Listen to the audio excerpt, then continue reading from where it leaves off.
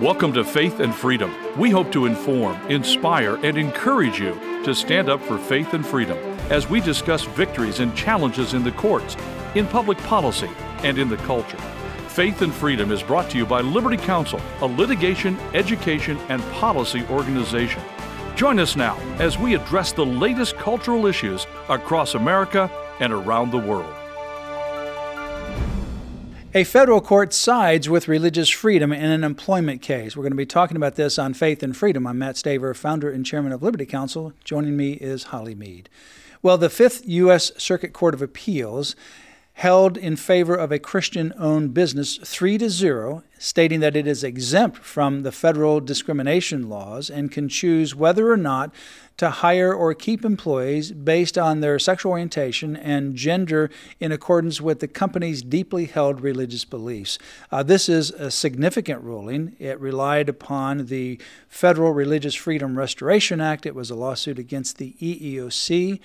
And this three-judge panel unanimously ruled in favor of the management company against the EEOC. Now, the EEOC did not have a specific enforcement action against this Christian-owned and managed company, but the company filed suit claiming that the EEOC's guidance with regards to these issues was something that could be used against this company and interfere with their sincerely held Christian values with respect to hiring and firing, promotion of their employees when those situations, their actions, their behaviors conflict with their sincerely held religious convictions. Yeah, I don't know if they actually had an incident at this point, but this Texas-based employer, Braidwood Management, clearly operates under Christian beliefs and doctrines and believes that marriage is between one man and one woman, and they will not hire anyone who is engaged in behavior otherwise, for example, same-sex relations. So this is, I think, how it all started. That's how it all started, yeah. The RFRA, or the federal RFRA here, is applicable because it's a lawsuit against the EEOC, so it's an affirmative action against the EEOC.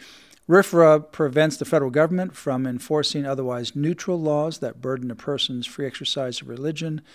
In this case, the court held that RFRA protects a Christian business from having to employ homosexual or gender dysphoric employees who are incompatible with the company's biblical views on sexuality and marriage.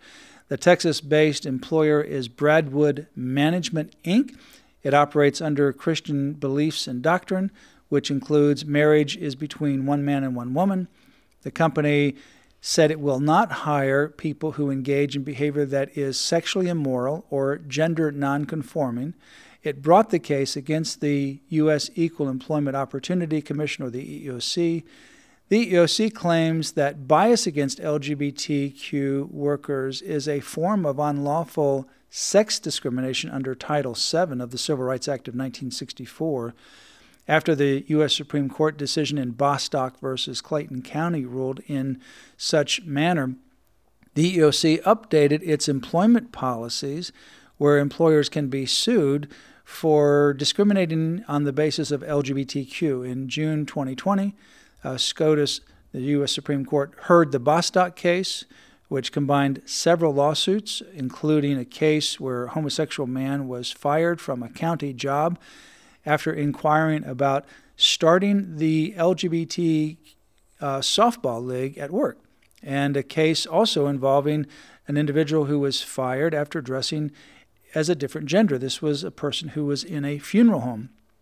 The Supreme Court ruled regarding the funeral homes with respect to the so-called transgender person that the employer raised RFRA below in the trial court, and won actually in the trial court on RFRA, continued to raise it in the Court of Appeals, but inexplicably, while they reached the U.S. Supreme Court, refused to raise RFRA, which is mind-boggling, but they dropped the RFRA claim, which was their best claim, and consequently, the Supreme Court essentially did not rule on RFRA, but essentially said that it's a super statute, and the outcome would be different if, in fact, they had continued to pursue RFRA.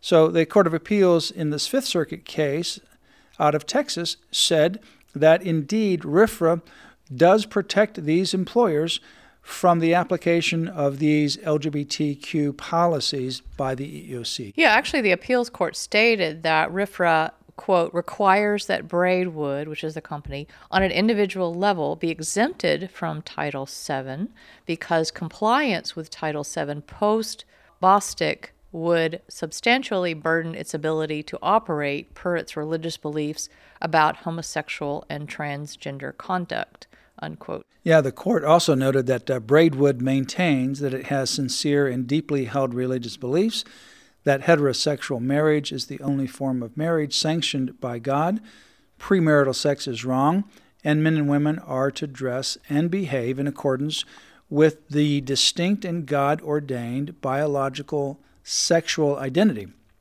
To that end, the EEOC guidance almost assuredly burdens the exercise of Braidwood's religious practice. The court opinion acknowledged that Title VII put Braidwood between two untenable alternatives. The alternatives were either violate the law and obey their convictions, or obey the law and violate their convictions. And it goes on to say, we see no reason why that formulation is incorrect. Being forced to employ someone to represent the company who behaves in a manner directly violative of the company's convictions is a substantial burden and inhibits the practice of Braidwood's beliefs. That is precisely what RFRA is designed to prevent. You know, Matt, this seems almost laughable because this is all common sense. I mean, you have a male is going to dress and act like a male. You have a female that's going to dress and act like a female. If you have a Christian organization, for example, you're not going to hire someone who is not in compliance with your mission statement. But unfortunately, these courts are having to make these decisions now. Yeah, and that's what Braidwood was arguing, that it has a sincere religious conviction. It is owned and operated under these religious convictions, that marriage is between the union of one man and one woman, and that you are male or female. And consequently, it brought a proactive preemptory strike, if you will, against the EEOC, because the EEOC, under the Biden administration, has become more aggressive with respect to this LGBTQ agenda. And in fact, that's true of all the Biden administration agencies. Yeah, I mean, instead of, they don't want to discriminate against their agenda, but instead they're discriminating against Christians. Yeah, so this guidance now is quite clear that the EEOC is going to target these religious affiliated employers. And when it's the EEOC and it's their guidance, the federal RFRA applies, because the Federal Religious Freedom Restoration Act applies to protect strong religious free exercise when the federal government is violating that. And that's what we use, for example, in the military cases, where the military wanted to force the COVID shots on the men and women of the armed services. We used not only the First Amendment, but also the Federal Religious Freedom Restoration Act, which is a very potent argument to protect religious freedom. Well, this is a great decision from the Fifth Circuit and protecting this Christian-owned business from this discrimination. I think this is a critically important decision because it's these kinds of cases against churches and religious affiliated employers that are going to continue to mushroom with regards to the aggressive nature of the LGBTQ agenda. It is no longer live and let live, as we always said. That wasn't the agenda, notwithstanding the rhetoric that it was just live and let live, just let us be, just give us equal treatment, equal opportunity. It was never about that. Right. I've always said it's a zero-sum game, meaning that there is a winner and a loser, and there's no compromise. Not because there's not compromise on the part of some individuals, there's just no compromise on the part of the LGBTQ agenda. Right. There It's is all about no their desire agenda, to compromise. It's all their agenda and nothing else. Right. And so some of these employers are being set up. They're being targeted intentionally.